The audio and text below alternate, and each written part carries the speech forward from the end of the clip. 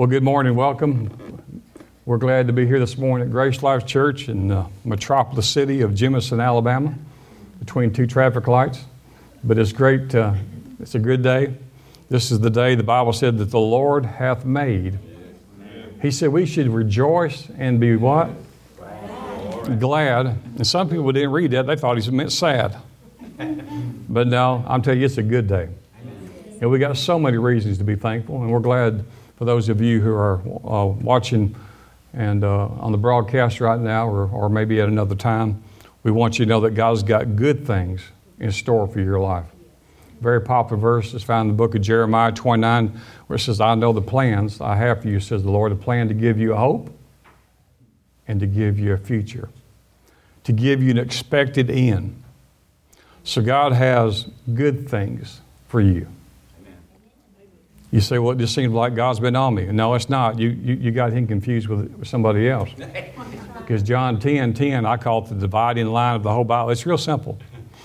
Now, a theologian wouldn't say this, and I'm not a theologian. You'll figure that out in a few minutes if you didn't already know it.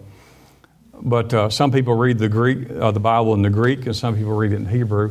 And I've got some study guides. I can do both that, but I find it better to read it in the Holy Spirit. Read it in the Holy Ghost, and you'll get a whole lot more than the Greek or Hebrew. And so I'll give you a few things the Bible says, then we'll get to our lesson. We're preaching on don't take the bait. And last week, and this is a continuation of that, it means just, don't take offense. And we'll get to that in just a minute. But this might help you before we get there. This might be the antidote. You might need a little anesthesia before we get to the lesson. And the Bible says in Hebrew 1 that Jesus was anointed with the oil of joy. Not sadness, but of joy. But how many know Jesus endured a few things? I mean, the cross would be pretty major, wouldn't it? But he was anointed with the oil of joy. And one day, we're going to all go be with him. And we're looking forward to that day. Amen. Well, heaven is a place of ecstasy. It's an overwhelming experience. God won't take this body because this body can't handle that much joy. Have you ever thought about this? Like I'm going to a party or I'm going on vacation to somewhere that we really enjoy. How many's got a place that you really enjoy? How many got a favorite restaurant that you've been there more than once? Was it so great that you had to have a different? You couldn't take your body in with it? No. But you're going to go to a place one day this body can't stand it. So you'll leave this body here. If you don't leave in the rapture, then we have the death process. We'll go to be with the Lord, and the Lord will leave your body here because that's not the real you anyway, right? That's right. And you'll go as to be a spirit being, which will look just like a body. And that's pretty cool. A spirit body would be just like when Jesus, when he was raised from the dead, and they were, the disciples had already been told by Mary and Martha that Jesus had appeared to them. And of course, they didn't really believe him. So Jesus walked through the wall because he had a spirit body. I'm just throwing this in for free. There's no charge for this. How many of you think it'd be pretty cool to walk through a wall? Amen. So you might walk in on someone and say, wow, what time of the day do you brush your hair? No, I was kidding. I tell you, but anyway. So yeah, you'll have that kind of body.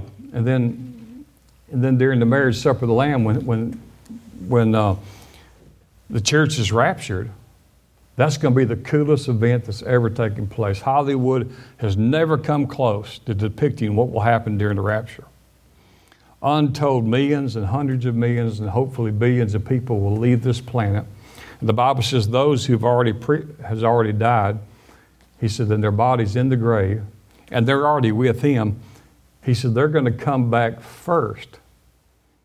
And he says the graves will burst open and the spirit will come down and he will take that body in the grave and he's going to make it a spirit body in the twinkling of an eye. Do you know how many billions of people, I don't know, have ever been on the planet who are Christians? Maybe they died in a fire. Maybe they were a fireman. Maybe they were in the military. They died. Maybe they're in the ocean. And God knows where every molecule is. And he's going to pull all that together from billions of people in a twinkling of an eye. So I'm pretty sure if you're capable of that, God could help you with your light bill. He might have the means to do that. And so we have all this to look forward to. And heaven's a wonderful place. It's a place of reward. It's a place of, we call it ecstasy, but you'll have to have a new body to get there. So he's going to give you a spirit body, and right behind them, after he raises the dead in Christ, we're just right behind them. And then we go to ever be with the Lord, and we're there for 7 years. And so we're having the marriage supper of the Lamb as Christians. How many of y'all looking forward to eating in heaven? How many glad that you eat in heaven? Some of y'all still thinking about it. No, I'm sorry. You don't do the cooking and cleaning up. There you go. And carbs will mean nothing. Nothing will affect your blood sugar. And you can be the donut queen. It won't make a bit of difference. And donuts are okay for you because they're holy food. They got a hole in them. And cake and pizza are a well-rounded meal. But you can have all this in heaven. Someone up there is rolling their eyes, just came to me. But anyway, we have a lot to look forward to. So we ought to live in a place of joy. And when you have problems, just do what Jesus said. He said, let the spirit of laughter come upon you. Did you know that God laughs all the time? Oh, he does. Amen. The Bible says laughter is the same as medicine.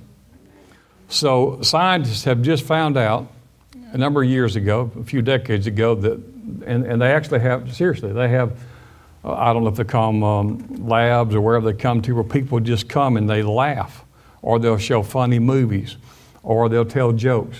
Most of the jokes aren't good as mine. I shared some earlier before we came live. Probably won't next week, but anyway, shared a few. But people come together with a laugh, and medical science has found out that your body will release chemical endorphins in your body when you're laughing that will heal the body. So it's almost like God knew what he was doing. Seems like God actually knows what he's doing when he made your body. And so scientists said that from their study, if you just take time to laugh 10 to 15 minutes a day, it will increase your body's potential of health by 30% more if you laugh 10 minutes a day, even if you're just putting it on, so to speak. They said because the brain can't determine whether it's actually something you think's funny is laughing, but laughing does the same thing, even if you don't have any reason to laugh. Amen. And we all walk into days in our life that we don't have a reason to laugh that day. Can I get an amen?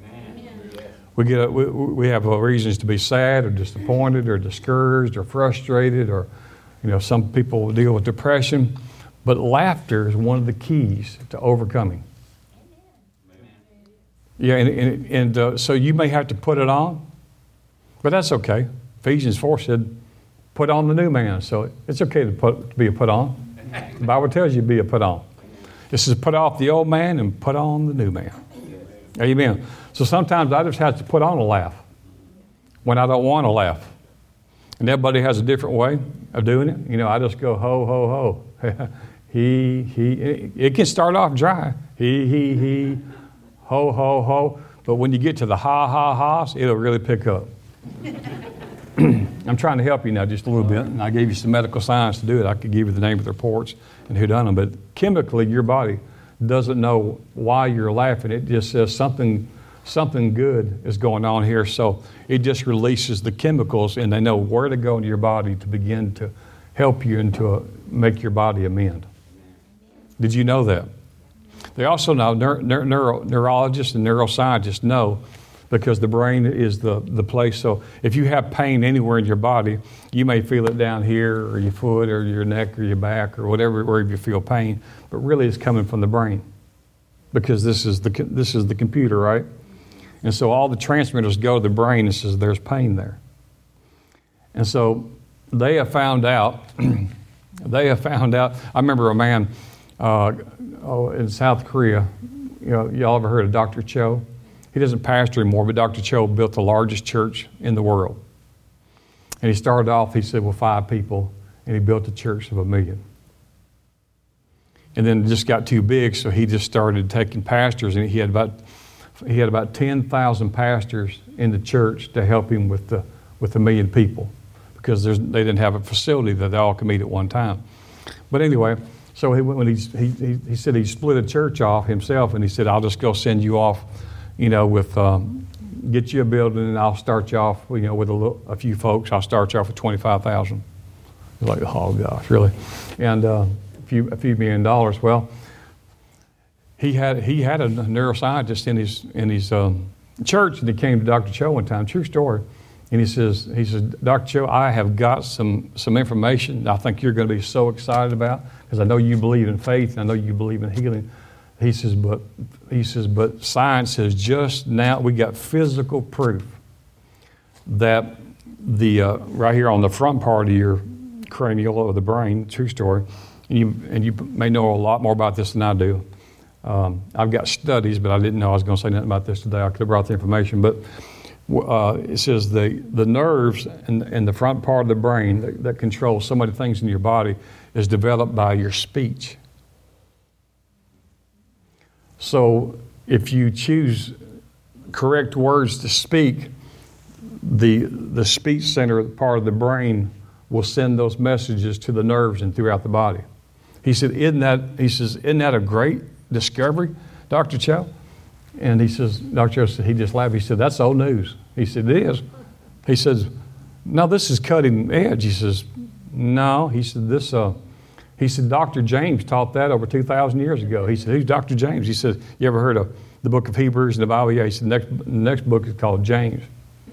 And James said, if you would, he likened it with, taking a horse. He said, if you put a bit in a horse's mouth, the horse may weigh 1,000 pounds or 2,000 pounds, but if you put enough pressure on that tongue, that horse will get to thinking like you will. Now, I know very little about horses, but I don't know this. If you have I don't care how big the horse is, if the horse is on the ground and you put his foot on his neck, he can't get up. Now, you may be 100 pounds and he may be 2,000, but if he's on the ground and your foot is on, because if he can't rise his neck, he can't get up. Huh? So you may have a 2,000-pound problem, you feel like. And the Bible says the anointing will destroy the yoke of bondage around your neck. But if you put a bit in a horse's mouth and he wants to get into a full run, if you know how to control him, you can bring him to a stop. You say, well, the horse tries to go right. Well, you got to lead him to the left, and you put enough pressure with those bits on that tongue, he'll get to thinking just like you do. And Paul said, he said, the tongue is the smallest member in your body, but it's the most deadly member in your body. Why? Because out of your mouth you speak life or death, blessing or cursing. Jesus said one day, Matthew 12, I think verse 34, he said, every idle word, idle means every inoperative, non-producing word that you speak, he said, you will give account to me when you and I meet. And I learned this almost 30 years ago, and I thought, wow, I have spoken some words that are not productive according to this word. To where my words agree with his words. Because a lot of times we speak according to how we think, and then we speak according to how we feel. And we think we're just jesting, but the Bible talked about jesting and how it's wrong to jest. See, everything God says happens, right? So what if God just starts jesting? Because everything he says comes to pass. So we say things like, man, this weather's killing me. Or that just tickles me to death. Well, it's not that if you say that, that's what's going to happen. But what you're training your mind and your spirit is that the words that you speak really doesn't matter. And words are everything. Amen. Now we're talking about offense, but I'm talking about that's where a lot of offense comes from, is words. That's why Ephesians 4 said, let no corrupt communication proceed out of your mouth, but that which is edifying to the one who hears it. Amen. Years ago, I'd read this somewhere, and I thought, we'll do this. This was many years ago. I said, we're going to do this at the church. And I encouraged everyone to get like I don't know what size. Is it a quart jar? Or what's the bigger ones about? So what's that? Is that it's not a gallon, but is it a quart?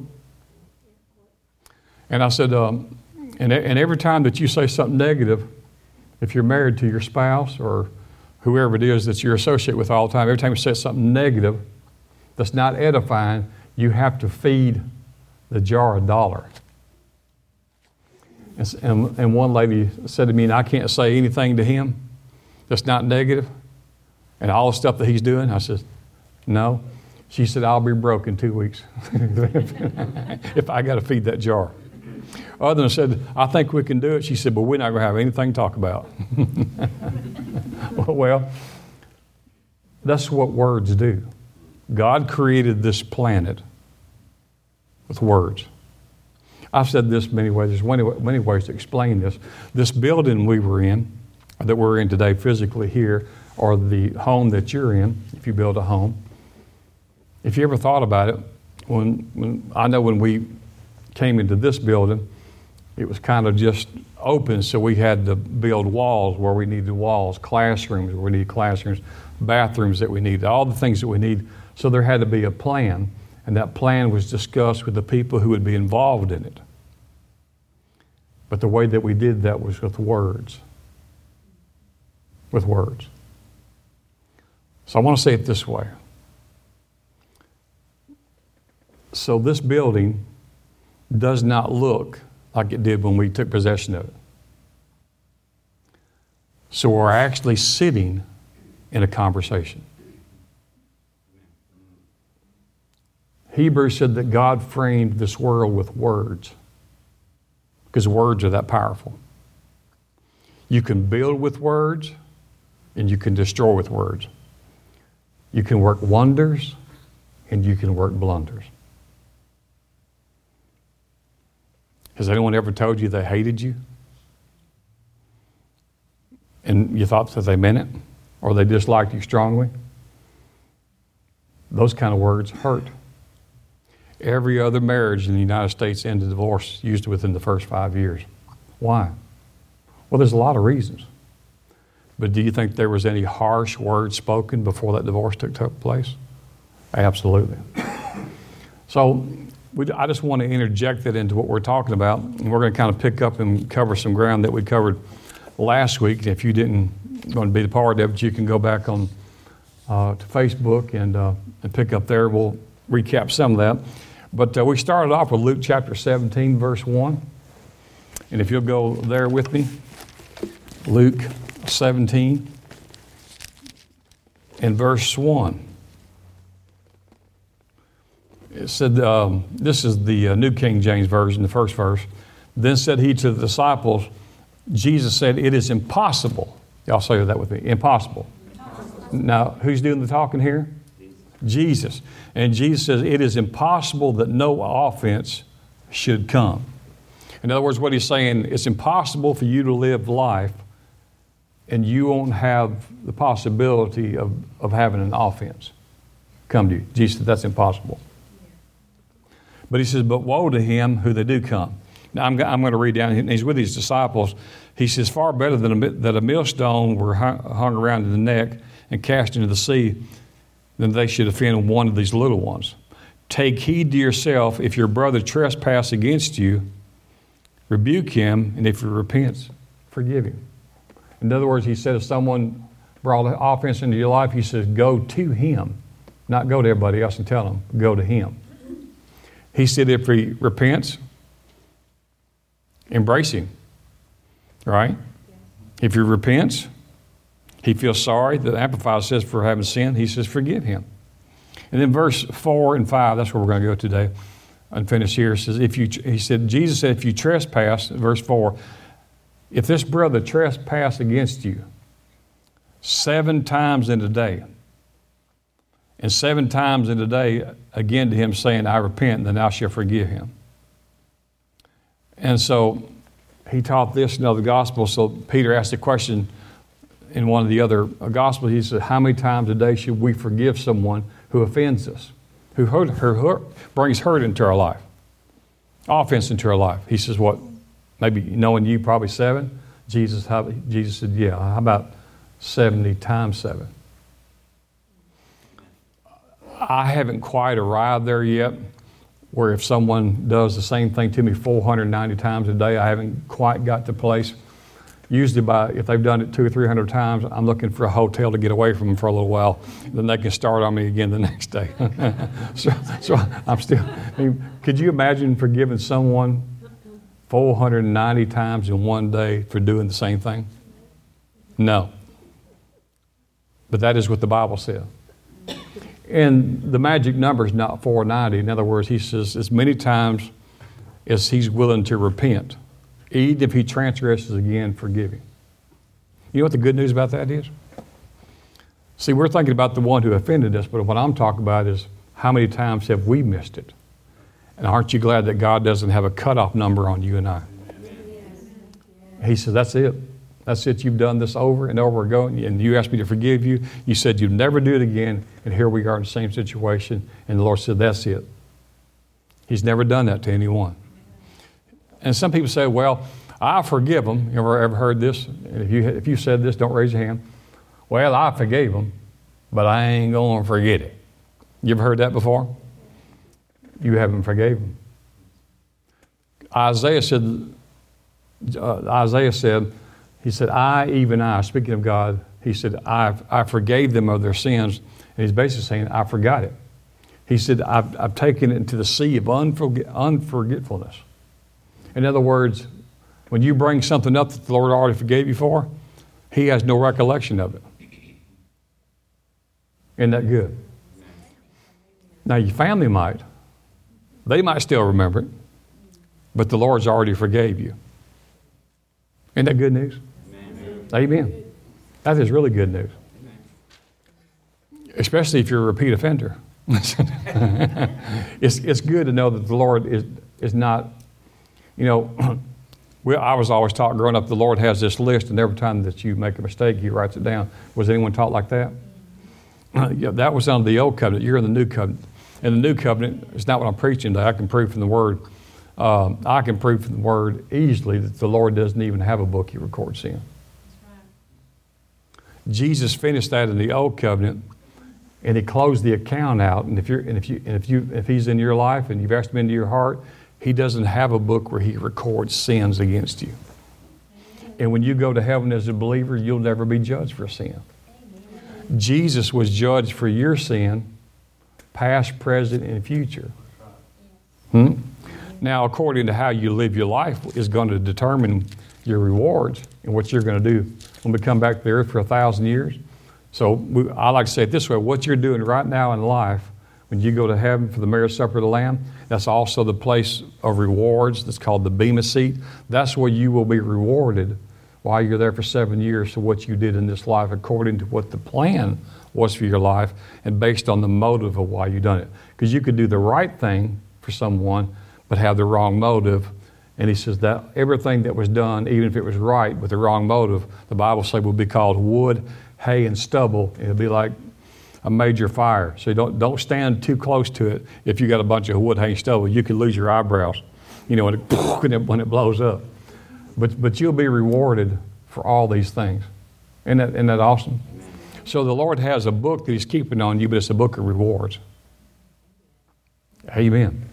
Because I always just thought, as a kid growing up, the way I was taught that he was marking everything down, and then when he went to heaven, he was going to show my whole life on a screen. No one ever thought about that? And I knew my mother would be there, and she knew a lot of stuff, but she didn't know all of it. And so I thought he was going to show everybody in heaven every mistake I ever did, every sin that I ever, if I ever did one. Amen. Well, so that's just not the way it works. So real quickly, Jesus said, it's impossible. What he's saying, it's impossible that you can live this life and offense not come. Did you hear what I didn't say? He said it's impossible that offense, you can't live this life without offense coming to you. That's not the word offended. Offended is taking the offense, personal. So he says you can't live this life without offense come. He says, but be not offended. Be not offended. Did y'all get that? It's going to come. but you don't have to let it turn into offended. It may rain, but that doesn't mean you have to stand in it. You can get an umbrella or go back and go in the house. You don't have to be soaking wet. So you can't live this life. Jesus said, not me, not a denomination. Jesus said it's impossible for you to live this life and offense not come to you.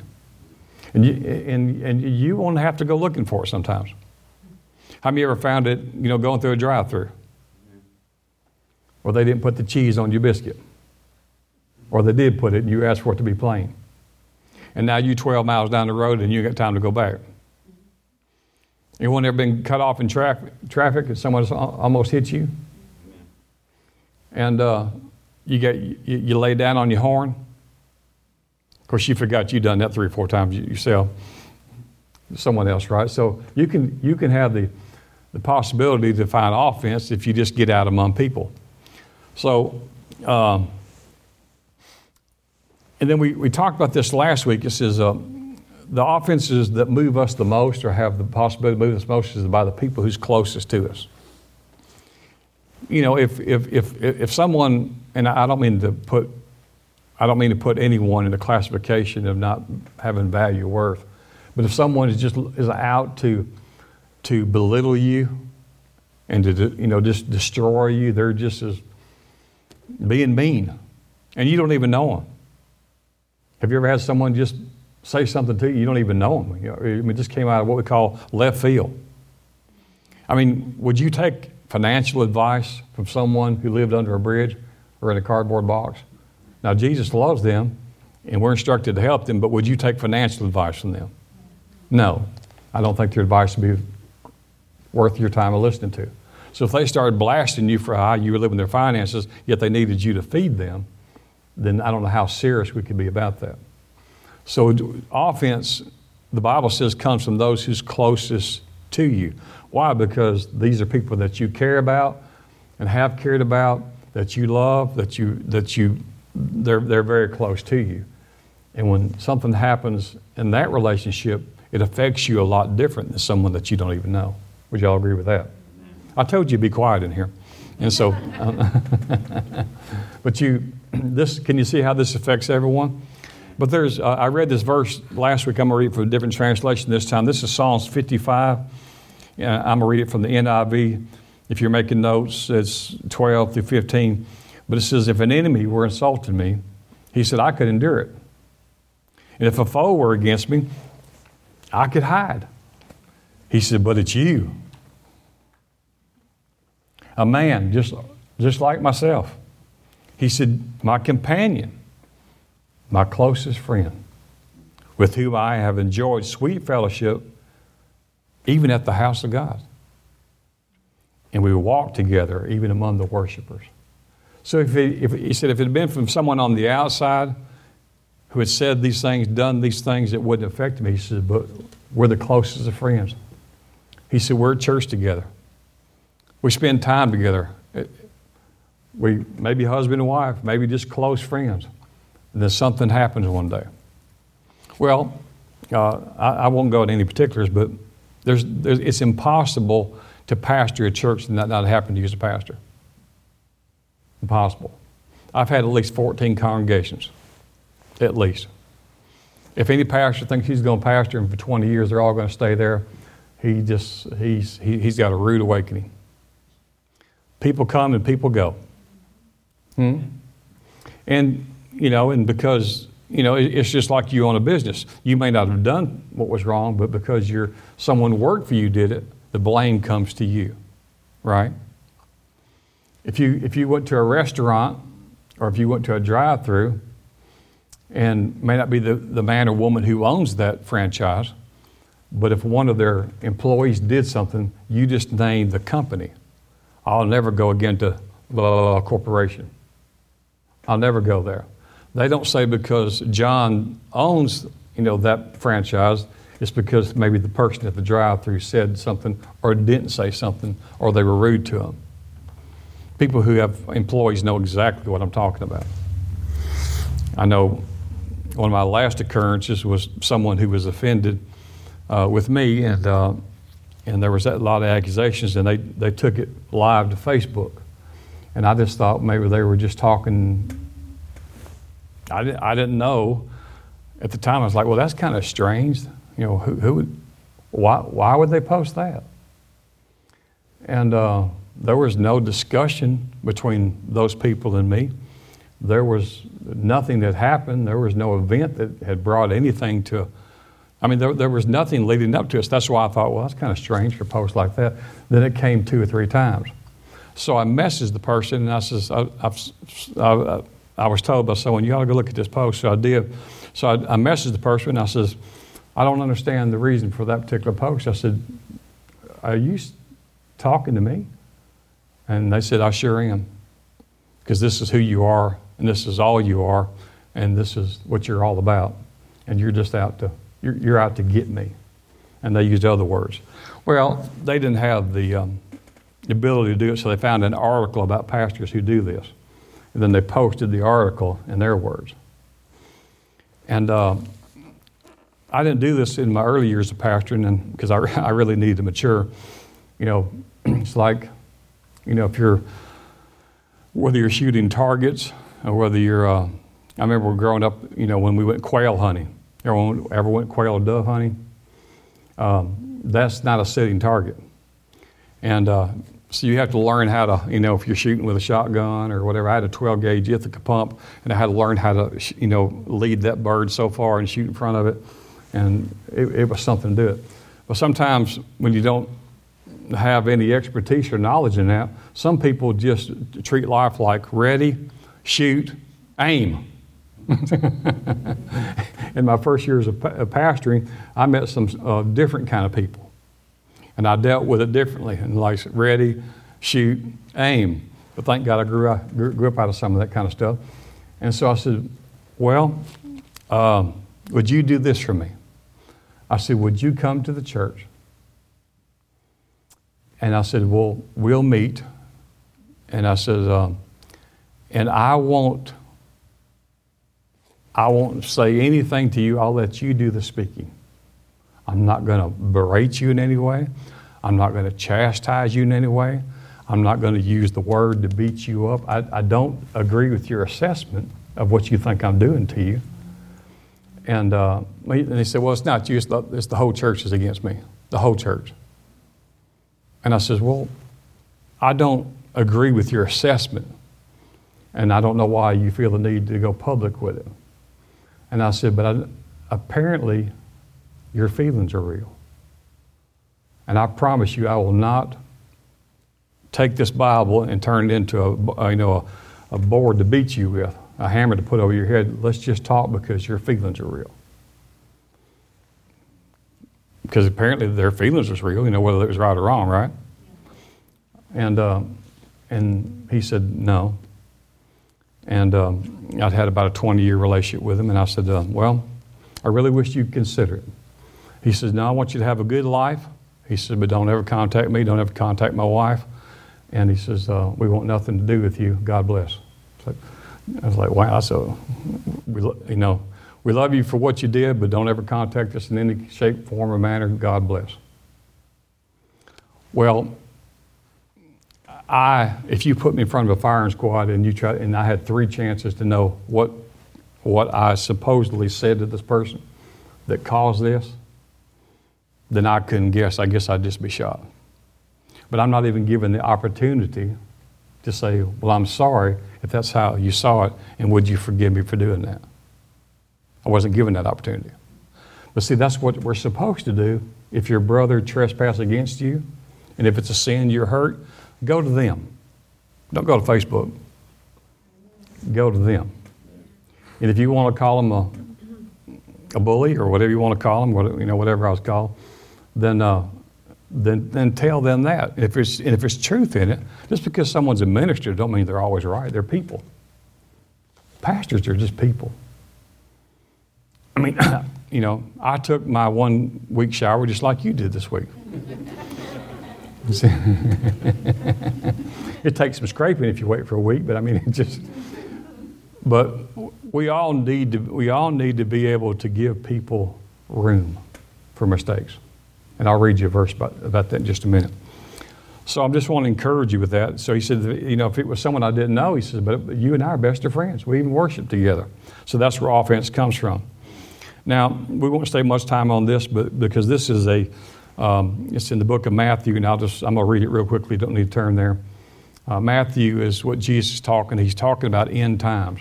A lot of times when people read the whole book of Matthew, they don't understand that part of the verses is why we're here, part of them is right before the rapture, and some of them is after the rapture.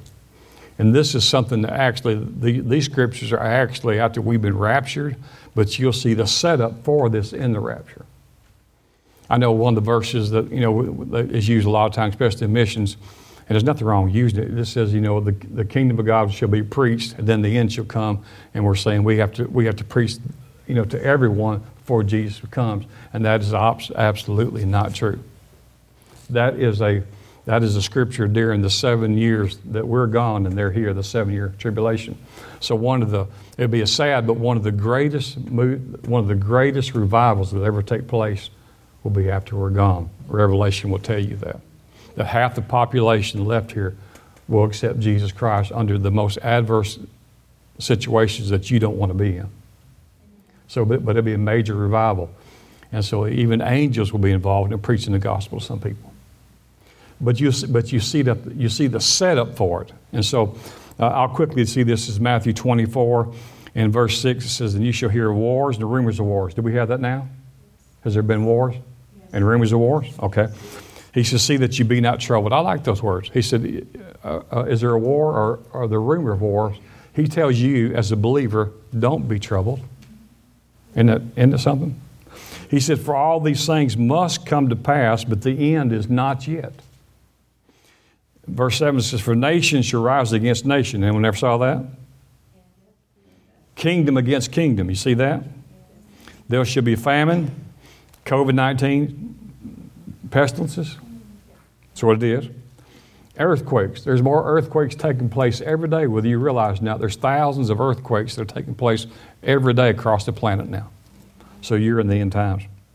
He said, in divers places.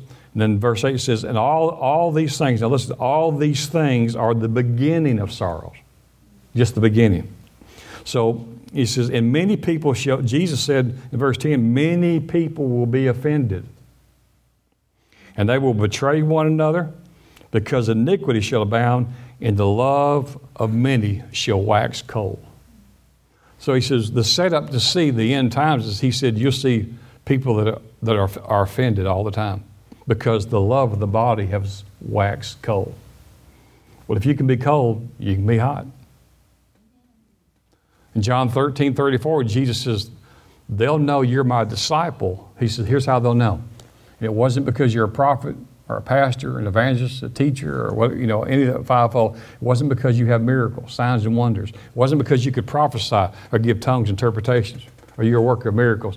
Jesus said, the world will know that you're my disciple if they see you loving one another.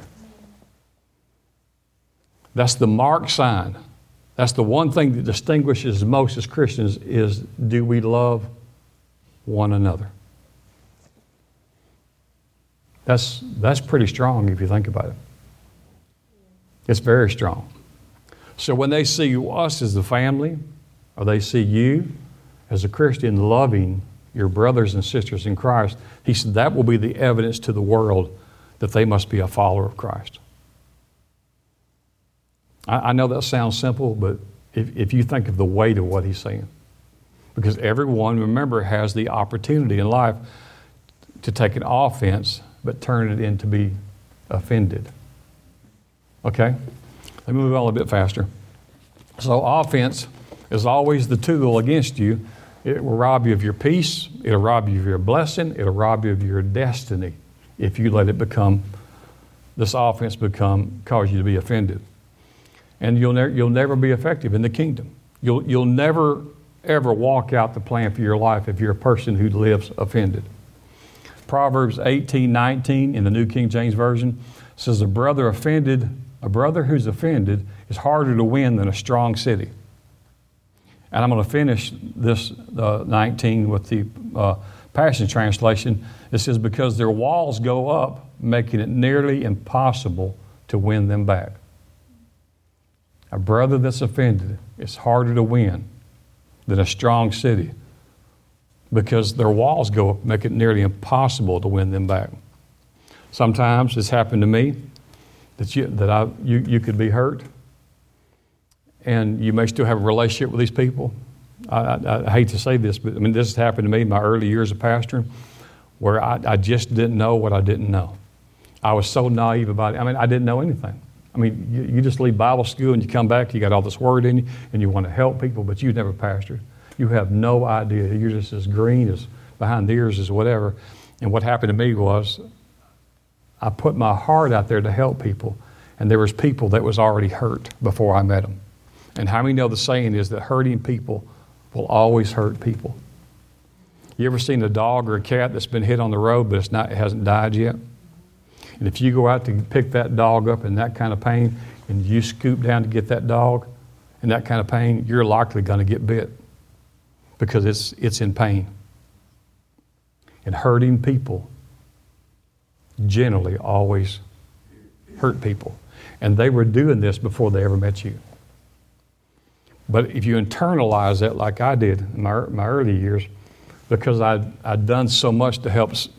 I mean, I'll never give names, but some of you wouldn't even know them anyway. But I went so far to do so many things, and sit in hospital rooms and drug rehab places, and lay hands on their family and believing they won't die from this situation.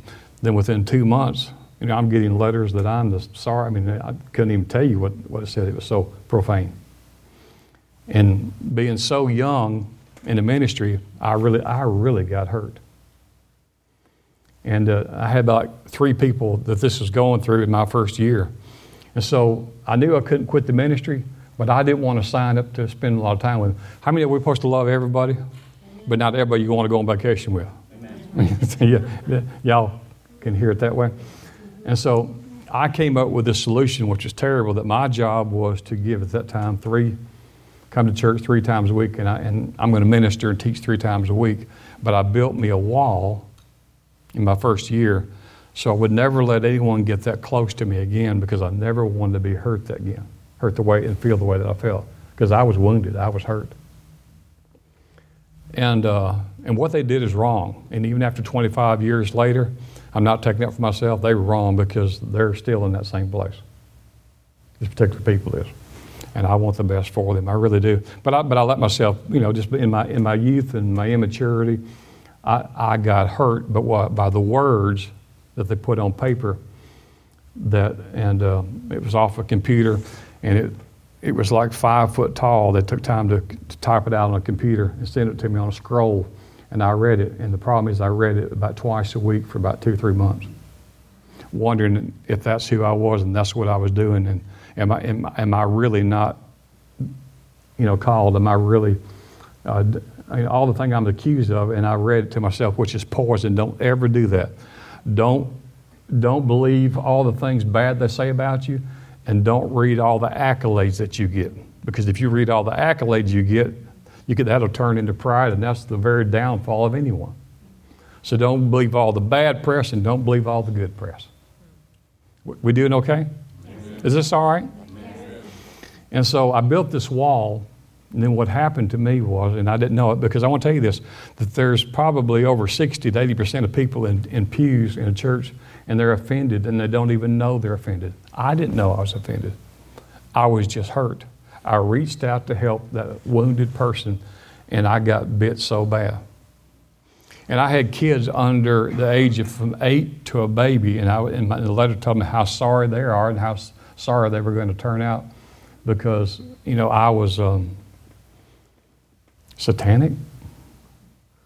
The devil was using my church. I was a wolf in sheep's clothing, and I was raising up hellions, and all my children were turned into demons. And I'm reading this thing like twice a week, and just like, where did I go wrong? So that's why I built the wall. So I built this fortified wall. And my thing was, if you don't get close to me, I can never be hurt this way again. And everything in the ministry started to fall to pieces. Everything. because I had taken offense and had become offended. Because I was hurt. Well, who wants to be hurt like that all the time? Nobody does, do they? So they were there, but I just did not let these people get close. But then I kept everybody out. And the wall was to keep out the transgressors. But what I did was I imprisoned myself. And everything fell to pieces. And it took me having to get help from senior ministers and go through this whole thing. And after several hours of saying, this is what's been going on, and then I could see what had happened, looking through their experience. I said, well, this is what happened, and this is what you did. I said, yeah. And he said, this is why all this is where it is today. So he gave me some really, really good advice, and I took the advice and I implemented it. And when I did, everything turned around in 1 week. In 1 week. And I was no longer mad. I felt genuine pity for that person, and I could pray for them. And then Jesus led me, the Holy Spirit led me to the verse where Jesus was on the cross, and he said, Father, please forgive them. Don't hold this against their charge, for they do not know what they're doing to me. And what I was suffering was far less than what Jesus suffered. So I felt a genuine pity for them, and I was no longer offended. I actually could pray and say, if they could just see what he was doing to himself and why he's hurt, and who's hurt, who has brought this hurt from a childhood all to this place, and nothing in their life ever worked. And so that turned everything around, and it's a lesson that I'll never forget. So we know that the Greek word for offended is the word scandalon. We talked about this last week, scandalon. It's the Greek word. And the scandalon refers to the part of like a trap, like if you're going to trap an animal, or whether it's a mouse, or you got a mouse trap, that you bait it, right? Because you're trying to draw them in. You don't care if it's a rabbit or a squirrel or a possum or a raccoon or just a rat. You try, but a fish. You can't just have a boat and put a message down there and have it laminated that says, I want you.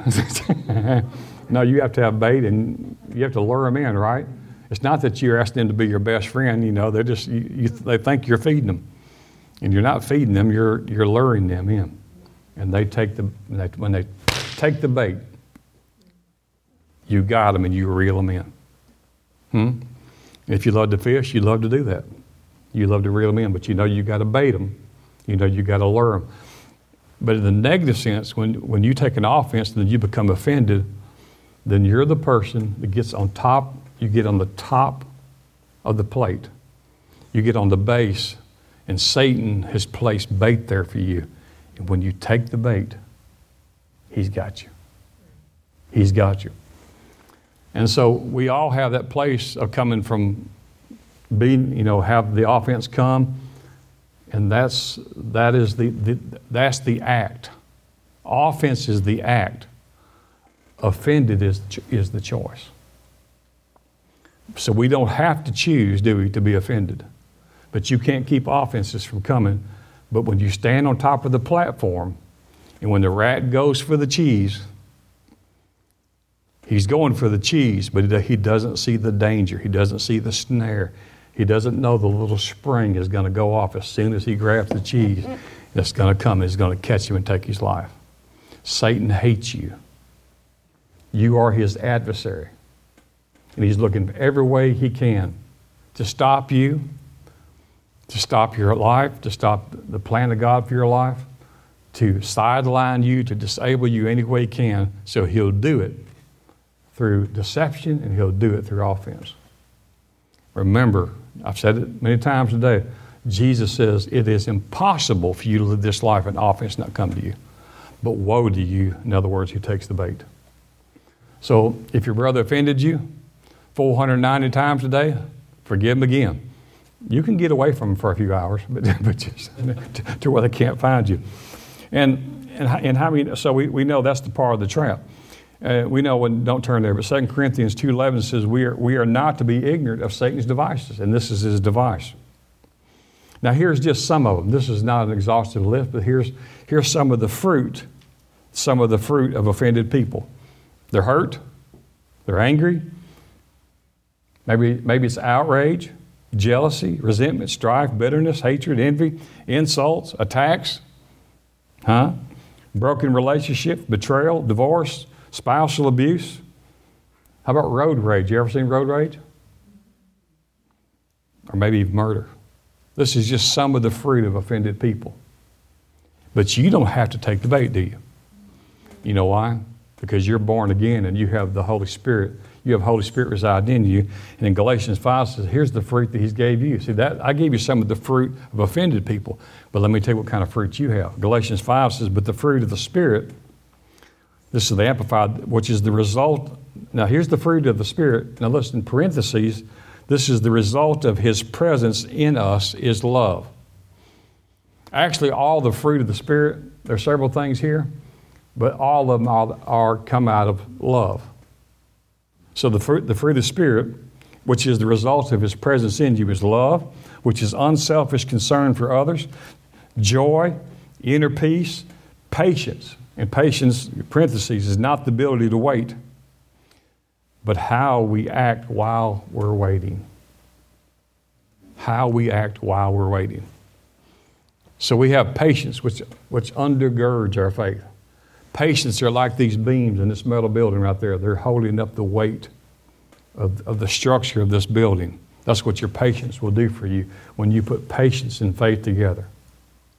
The Bible tells you with faith, it takes faith and patience, Hebrews said, to inherit the promises. Not just patience, because patience can't receive, but faith is a receiver.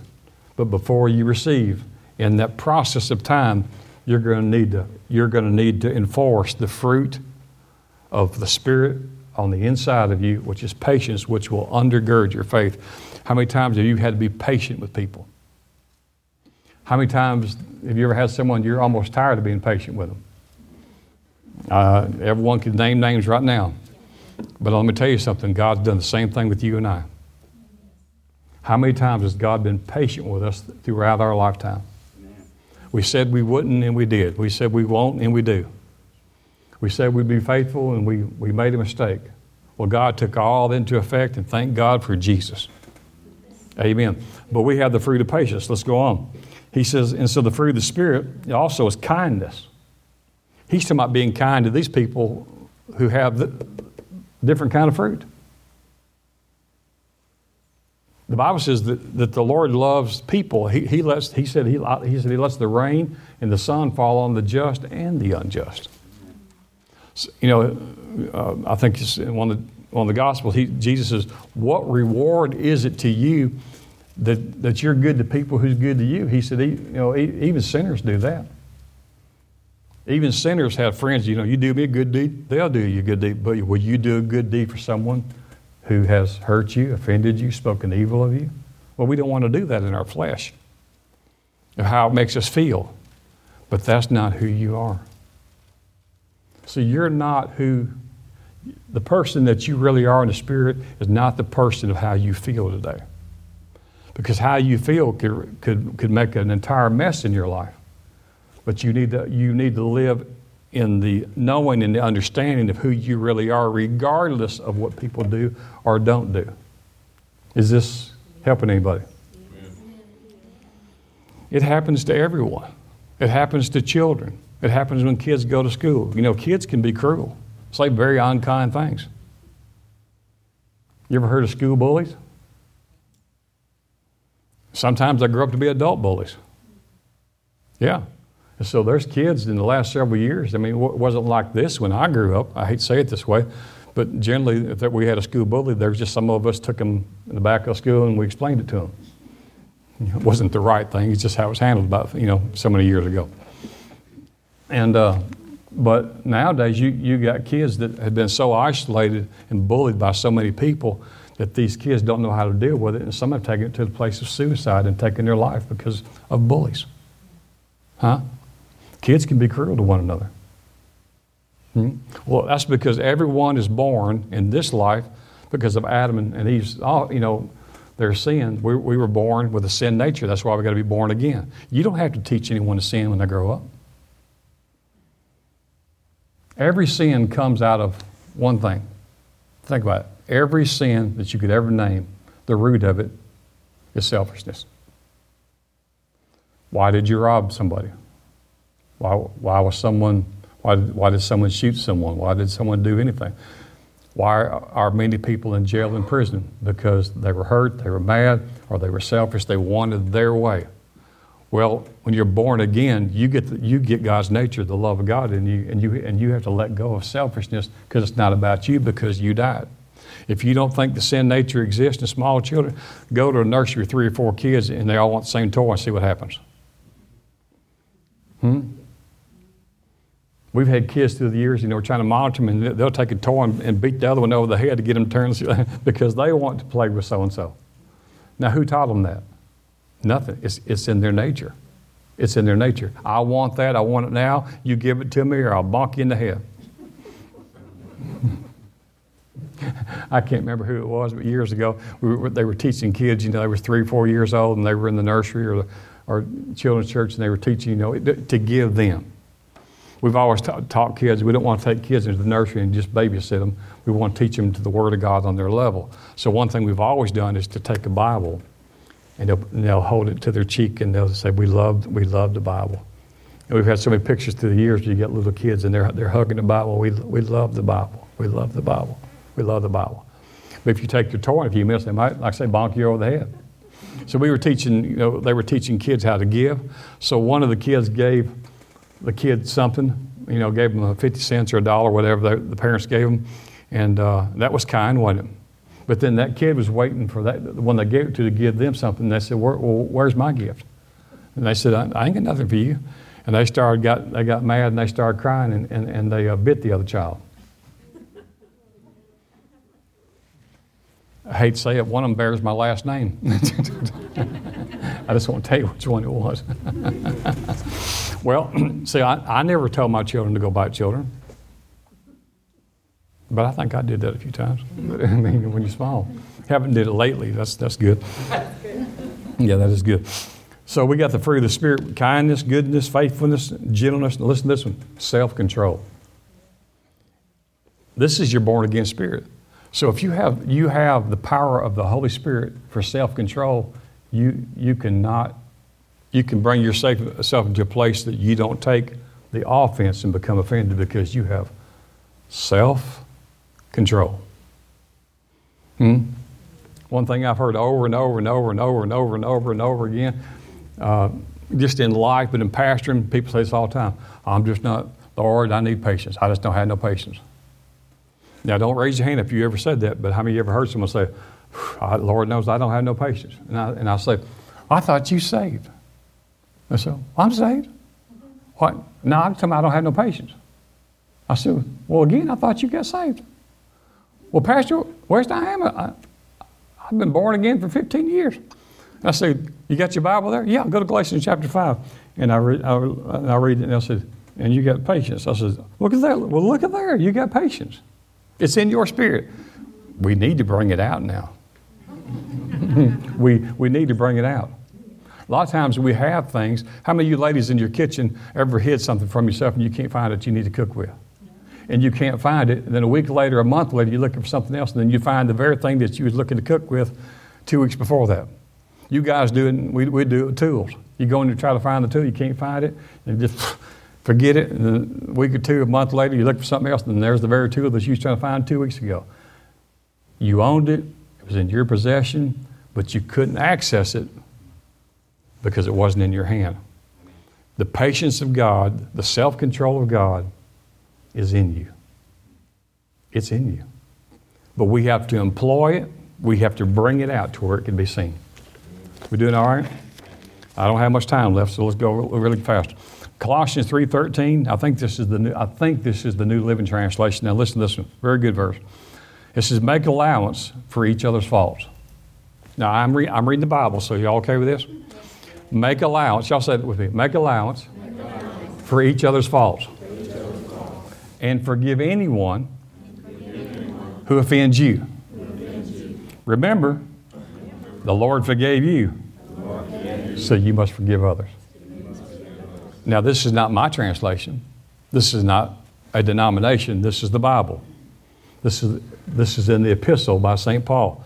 So he said, make allowances for each other's faults. Forgive anyone who offends you. Now, why would we be instructed to do something if we can't do it? God would be unjust to tell us something that we can't do, right? So he says, hey, remember, hey, remember, hey, you. Remember, the Lord forgave you. When Jesus went to the cross, he died for everyone that was wrong, which was all of us. He was right and we were wrong, and he gave his life for everyone who was wrong. And one of the very last things he said before he died and gave up the ghost, one of the last things he says, Lord, after a crucifixion, after the beating of the cat of nine tails, after they pulled his beard out, after his body, Isaiah said, didn't even recognize. Isaiah, I think it's chapter 52 or 53, Isaiah says, when you look at his body through the crucifixion, you can't even detect if that's really a human there. In this form of a blob of flesh before he dies, says, please, Lord, don't hold this to their charge. Has anyone ever nailed you to anything? Was your first thought like, Lord, don't hurt them? Don't hold this to their charge. Hurting people hurt people. Lost people might be good moral people, but they don't have the love of God. So if they like you, they're trying to like you and love you with a phileo love, which is the human kind of love. And that has boundaries to it. In other words, as long as you're doing right, I'll do right by you. You bless me, I'll bless you. You say kind word, I'll return it. But if you talk ugly to me, it's come back at you wide open. People say, I'm going to give them a piece of my mind. You're not supposed to. You're supposed to give them your heart. Not your mind, because all kinds of stuff goes through your mind. And people say things to you, and you shouldn't put it in your mind, because your mind is not, this is not a trash can with a hairy lid on top of it. You don't need to internalize a lot of things that you hear people say to you. And even if you're in a conversation with people who are talking about other people, even though you're there and you don't say nothing, it makes you just as guilty. You're an accessory to it. I heard someone say this about Brother Hagin, and those who came behind him said, well, we love him, but we just can't listen to, so-and-so, his family. They just like, I can't listen to him. He don't do nothing for me. Well, he may not. I wouldn't want to have to follow behind Brother Hagin, would you? Okay, I'm the next. The word Hagin could open doors and close doors. And I remember sitting among senior ministers in a back room, and I says, I just can't for the life of me listen to so-and-so, a family member, 10 minutes. And they went on to talk about, he's this and he's that and he's done this and he's done that. And it probably wasn't right for me to say this, but I really believe it was the Holy Ghost. And I said, gentlemen, I don't even have the right. Y'all are senior ministers to me, and I respect each one of you. I says, I don't generally listen a whole lot like I did to Brother Hagin, but I know he has a call on his life, and I know he wants to help people. It may not be our choice of who we like to listen to. We might be able to receive from them the same way we received from his father. I said, you know what we could do right now? We could all just take a moment of silence, get down on one knee, let's all just pray for him. And the room's full of ministers. Now, you talking about could have heard a pin drop. I mean, a pin, literally, the room was like this and all the stories, and it got completely silent. And no one got to the knees, so I was the first one. Some others like, I don't know about all that. It took about 10 minutes to get them there, and I started off in prayer, and after it was all over with, they said we should never say nothing like that. When you talk about another person, the Bible says, when you talk about anyone, even if they're guilty, the Bible says you are grieving the Holy Spirit. When he hears you talk about one of God's creation, the Holy Spirit begins to grieve. You put him to grief. Let no corrupt communication proceed out of your mouth. Is it easy? Not always. But you can grow to this place. You can grow to this place. The more you're going to do in your life for God, the more this is coming at you. You say, well, I'd like to have a big business or a ministry or whatever. Well, get ready for lots of attacks. Satan never bothers anyone who's walking the same direction he is. But if you ever turn around and walk the other way, you're going to meet an adversary, and he's not going to play fair. So he'll find the people closest to you to offend you. Brother, sister, a parent, close family member.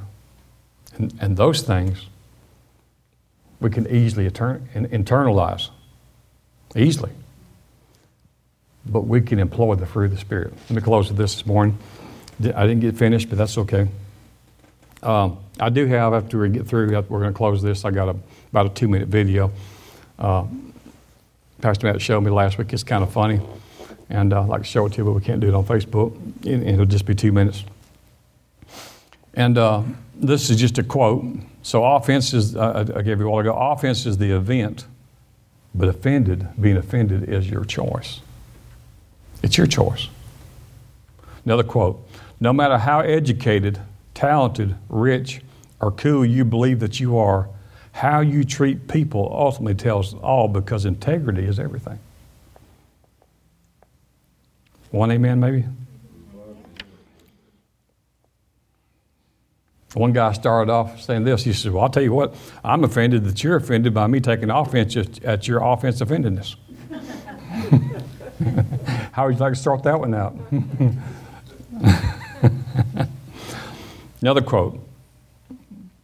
A woman who was known, I said, hurting people hurt people, and she was good at it. And so she said, well, I just like to apologize to anyone I've not yet offended, because be patient, I'll get to you shortly.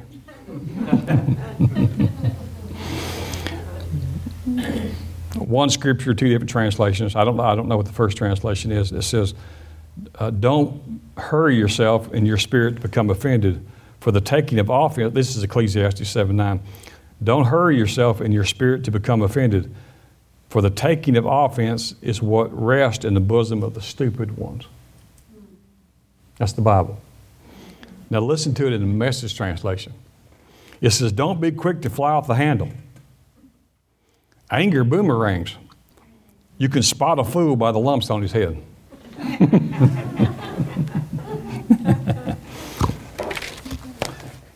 I said this last week, but I want to say it to you again in case you didn't hear it. When you start walking with God, finding out who you are, you're going to get hell's attention. When you really start working with God, you're going to begin to find all God's friends and all the devil's enemies. Dennis, is that right? That's right. Maybe. And so, but know this, persecution is not the persecution that comes into your life. Because, we know in 2 Corinthians 10, it says we're not wrestling with flesh and blood, even though it's coming through flesh and blood, right? People can say and do and not do and say things, but the scripture says that really is not, it's coming through flesh and blood, but we don't wrestle with flesh and blood, but against principalities, powers, and rulers of the darkness, right? So no matter who the enemy's using, he's using someone to bring persecution to you. He says, but your fight is not with flesh and blood. You're fighting the enemy through them.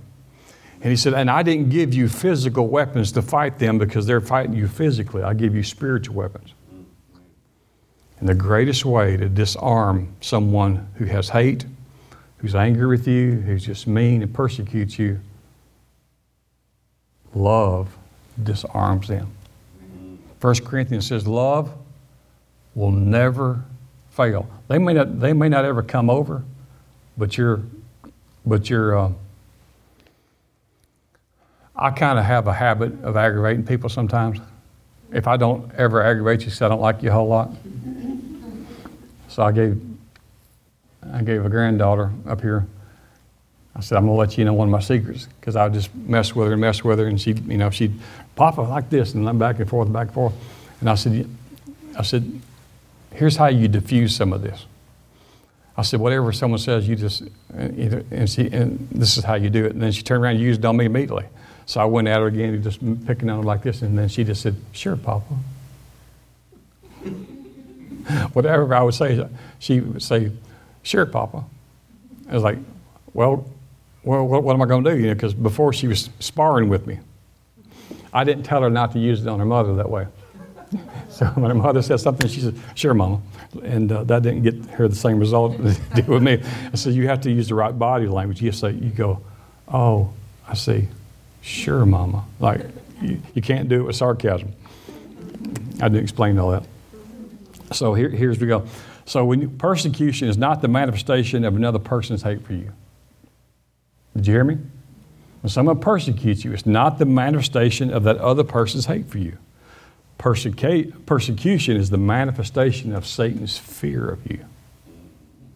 When you begin to find out who you are and you get in this Word and you see what God's done for you and you see the plan He has for your life and you see what's available to you, and then you pick up the sword of the Spirit and you start swinging this thing around and you start cutting left and right and in between, Satan's going to send that one person, place, or thing that he knows that's the closest to you to stop you. But we don't have to be offended, do we? We don't have to take the bait. Say, I'm not taking the bait. And we have to remember 2 Corinthians 10 that we're called to reconcile, right? Not kill people. Reconcile people. Bring them back together. And so if you give the devil an inch, he thinks that you're giving him the license. If you open the door just for a foothold, he'll take that as an invitation to come and take the whole household over. So the Bible says, Ephesians 4:27 says, give the devil no place. Give him no opportunity. Amen? Give him no opportunity. So that's all that I have. And I hope that helped you.